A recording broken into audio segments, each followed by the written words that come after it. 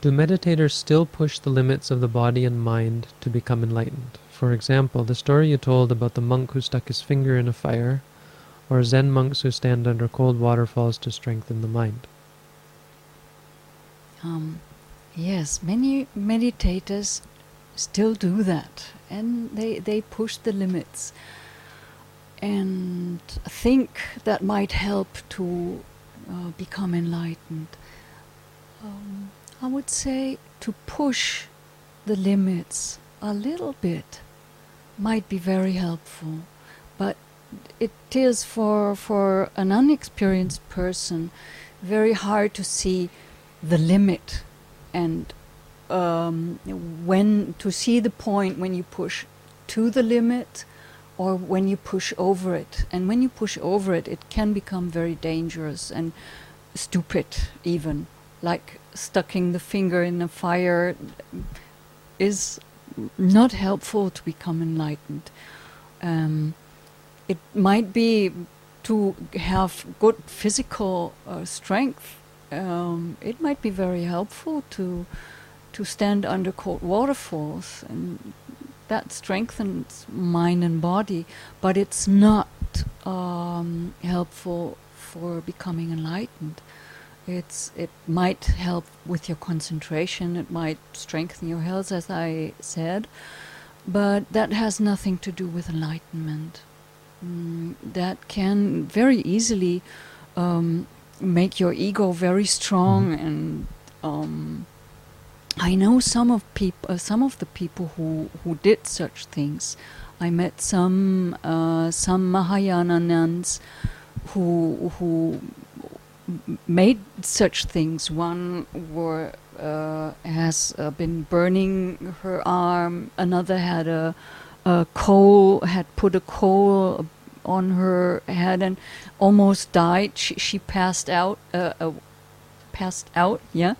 And fell over, so that the coal fell off, and that saved her life. Otherwise, that would have been the end of her striving for enlightenment. So that is what can happen when you push over the limits.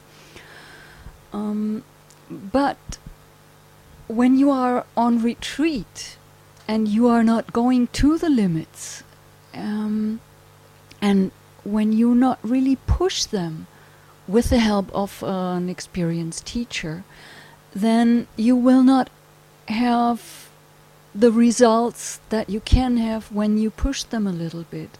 But it is very important to have the guidance of a teacher, because, as I mentioned before, you might not know where the limits are.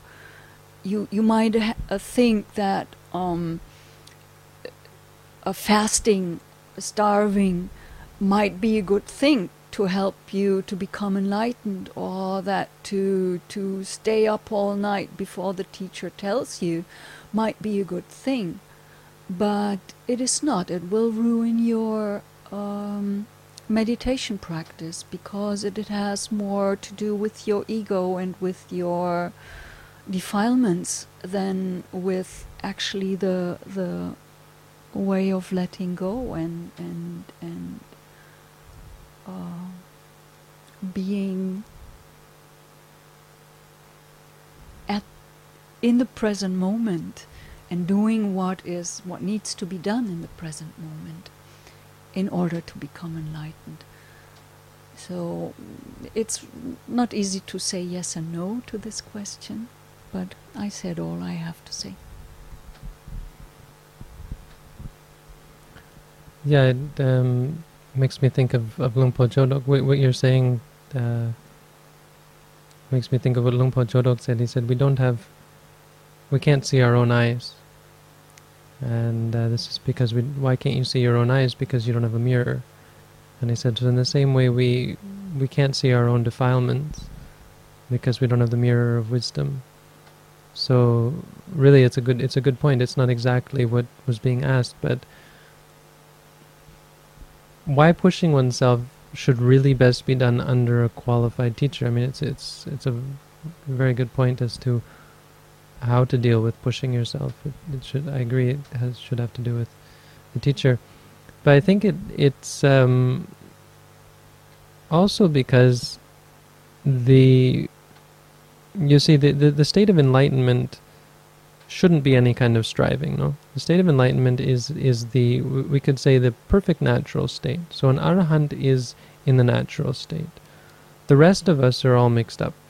Some of us push ourselves too hard in things, some of us are too lazy in things, some of us are on the wrong path, some of us are on the right path or on a good path, some of us are on a bad path. We have all different kinds, and most of us are none of the above and all of the above. We're all mixed up. Sometimes we push ourselves too hard, sometimes we're too lazy, sometimes we get on a good path, sometimes we get on a bad path, sometimes we go nowhere and just run around in circles, sometimes we just stand there and look left and look right and don't know where to go. This is what the state that we're in. An arahant doesn't have any of this. They're not pushing themselves in any way. When they practice, it's natural. It's effortless, you would say. This is how I think we should understand the state of the arahant, that it's a natural state. So pushing yourself means to effect some kind of a change. We're trying to get ourselves back to a state of equilibrium, where we're simply aware of things, where we're aware of things as they arise, without any kind of partiality. But the pushing yourself is the effort to do that. It's not the effort to go to this extreme or that extreme. And so the teacher's job is, when you push yourself too hard, to pull you back. So when a person is pushing themselves too hard, you either warn them. In cases that they're torturing themselves, you have to tell them not to do that. In cases that they're getting excited about something, they're pushing themselves because they're really getting excited about something. It's the teacher's job to get bored and to be uninterested, to show them that is not something interested. So meditators come and say, I saw this, I saw that, and they're like, oh yeah, did you acknowledge? And reminding them that this is not something special, this is not the goal. When meditators are too lazy or not pushing hard enough, it's the teacher's job to say, today do more meditation, or today I give you a new exercise, and to push them on. When a meditator is struggling, it's the teacher's job to encourage them. All of these things are because we can't see our own defilements. We can't see what we're lacking. When you push yourself, you're pushing yourself based on your current conditions. So if you have if you have excitement about something, you'll decide that you have to push yourself to be more excited about it. Or if you're stressing about something, you'll think, yes, I have to push myself harder, because that's the stress that you have. It's very difficult without wisdom, without the wisdom and the experience of having gone through the practice on your own, to catch yourself and say, no, I have to do the opposite of what I want to do, right? Because I'm out of balance. So people who push themselves is generally in that category, and it's, as Palanyani said, I agree, it's often associated with ego, and the person might not be egotistical, but it's associated with an idea or a concept or a view that some segment of reality is better. No, I should torture myself. If I go to this extreme, it will be good, and loses sight of the balance, the state of balance, which is simply aware of things as they are. I mean, when you stand under a waterfall, you should be aware of standing under a waterfall. When you stick your finger in a fire, you should be aware of sticking your finger in the fire. The act of doing it has nothing to do with being enlightened. It has no reference, no relation.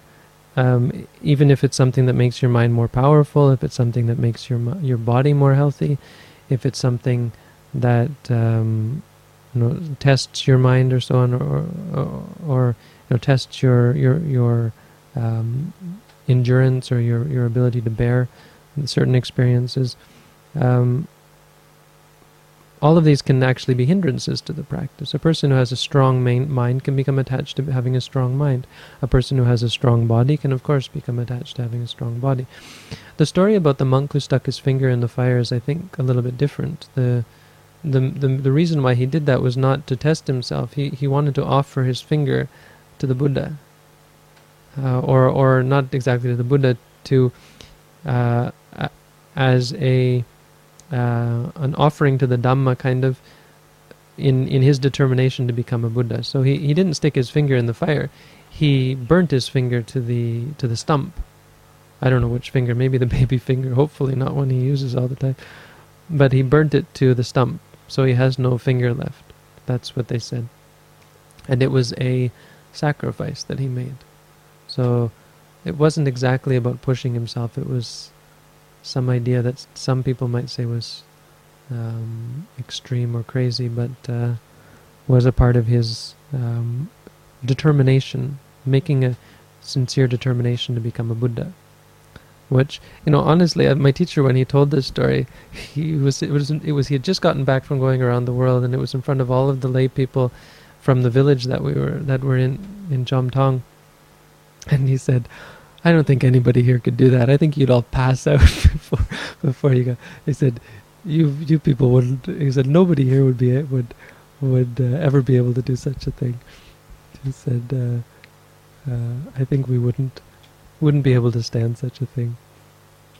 And he was laughing about it. So it is somehow to be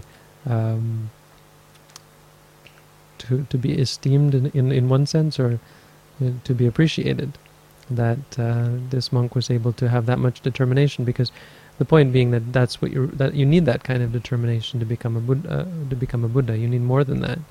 You have to be willing to walk across an ocean of hot embers, or swim through an ocean of razor blades from one end to the other, if that's what it takes to become enlightened. So that's what that was about. It wasn't. It was kind of pushing the limits of one's intention to become a Buddha. There's one thing I want to add. You mentioned the determination, and that, of course, is a great determination the monk did to become a Buddha.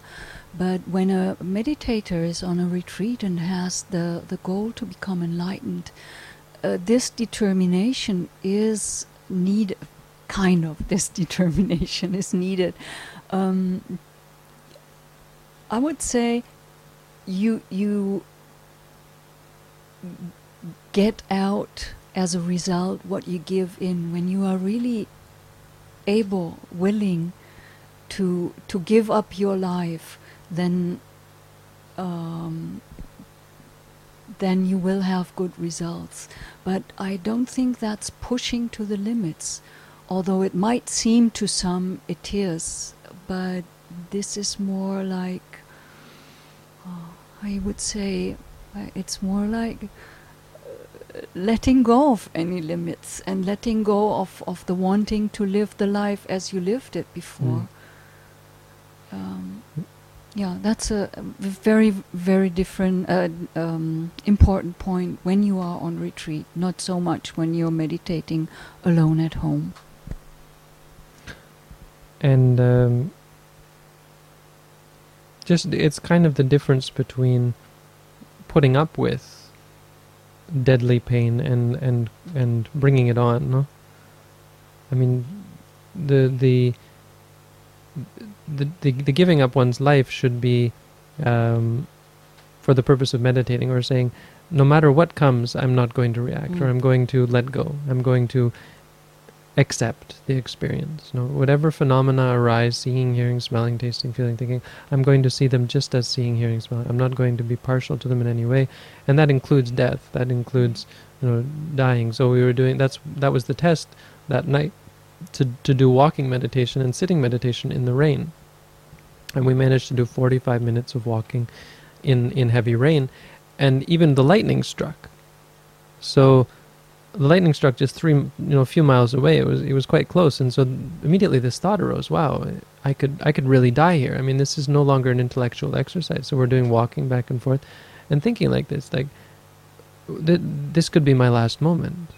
I mean, obviously it's a little bit hyperbolic, because but lightning has struck very close to our monastery. We felt the lightning in our feet. It's blown out the lights and so on. So it is hitting all around us, and it could hit. But this feeling arose, and suddenly, this is really it. And so we, set in the mind that we're doing this. We're going to take whatever comes, even to that extent. We're not going to project anything on this experience of knowing There's thoughts that know that you could die. We're going to take those as just thoughts. There's worries or these fears or this, you got to get out of here. We're going to take that as a thought. And if and when we die, we're going to be mindful of that as it occurs. So reminding yourself that this could happen at any time, you better be ready for it, and being as mindful as you can, one step by one, step by step by step. I think that you could consider within the limits. We weren't in the rain thinking that rain was somehow going to help us, but we had made a determination to practice there, and so come what may, we're going to do the practice. And I think that can be useful. There's a story of a monk who practiced meditation while it was snowing, out in the open, and he just sat through it and persevered. Persevering in the face of, there was a story of a monk who, I think, there's a story of the monk in the Visuddhimagga who was determined to keep his morality. So these bandits, they tied him up with a vine that was still alive. And so this is how I understand the story. It was still alive, so he didn't want to break it by freeing himself. He knew that he could break out of it, but if he broke out of it, he'd be breaking the precept. This, not even an immoral precept, but it was one of the monk's precepts not to kill vegetable life as well. And so he didn't do it. And he was sitting tied up in the forest, and suddenly a forest fire came, and the bandits ran away. And he was left sitting there, and he knew he could break out of it, but he didn't break out of it, and he sat there and was burnt to death. And the monks found him later and erected a chaitya, a pagoda in his honor, thinking, wow, this guy was really serious. So, even to that extent, I would say you're still within the limits of what is correct practice and what is useful practice. Theoretically, if a monk decides he wants to break out of the vines and break the precepts, I'm not going to scold him about it. But I don't think it's necessary to scold the monk who in fact, the monks at the time seemed to think it was a incredible practice and an incredible sacrifice. That kind of pushing yourself to stay with and to not react. But the action, the intention to do something, has not just to do with ego, I think also wrong view, and it has to do with what I was saying about Sila Bhatta Paramasa, thinking that somehow this practice has some benefit, and that leads to a perversion in the mind. When you think that standing under waterfalls is going to be of benefit to you, when you think that standing on one leg or looking at the sun when it rises, or you think putting your finger through in a candle flame is somehow going to benefit your practice, that has an effect on the mind. It augments your wrong view and your attachment to wrong practice, and also the ego and self as well. So I think there's that's where I would draw the line in terms of staying with it, even to the point of death, and actually encouraging it. So in the Sabbasava Sutta, the Buddha says, even pain to the point of death, you should forbear. You should be patient with. This is adivasana pahataba. But then he says, I think vinodana pahataba, the running away. He said, but if you're walking down a path and you come to a bramble bush, you shouldn't just walk through the bramble bush. This is where you should avoid certain things, because there's no benefit from walking through the bramble bush. If you're walking in the forest and an elephant starts charging at you, well, you should go around the elephant, or avoid the elephant, or even run from the elephant in zigzag patterns, because apparently they can't run in zigzags. So the Buddha actually says there are cases where you might want to avoid certain things, but I think the point of not creating suffering for that purpose, because that's called Sila Bhatta Paramasa. I think it's important for us to understand that for an enlightened being, it might be different to sit in the forest bound up with grass or with what was it? Wine. With wine, and die in the fire. But for unenlightened beings, that it's maybe better to run. This is true. The other thing is you don't always want to push yourself. The only thing I was saying is you can't fault the guy, but you shouldn't fault. You shouldn't consider that that's necessary, or that's that's even the best, because it could be that by doing that you're born in hell as a result, or because you're, oh my God, I'm burning up. Whereas you could have instead left and gone and practiced vipassana and become enlightened and at least gone to heaven. Yeah.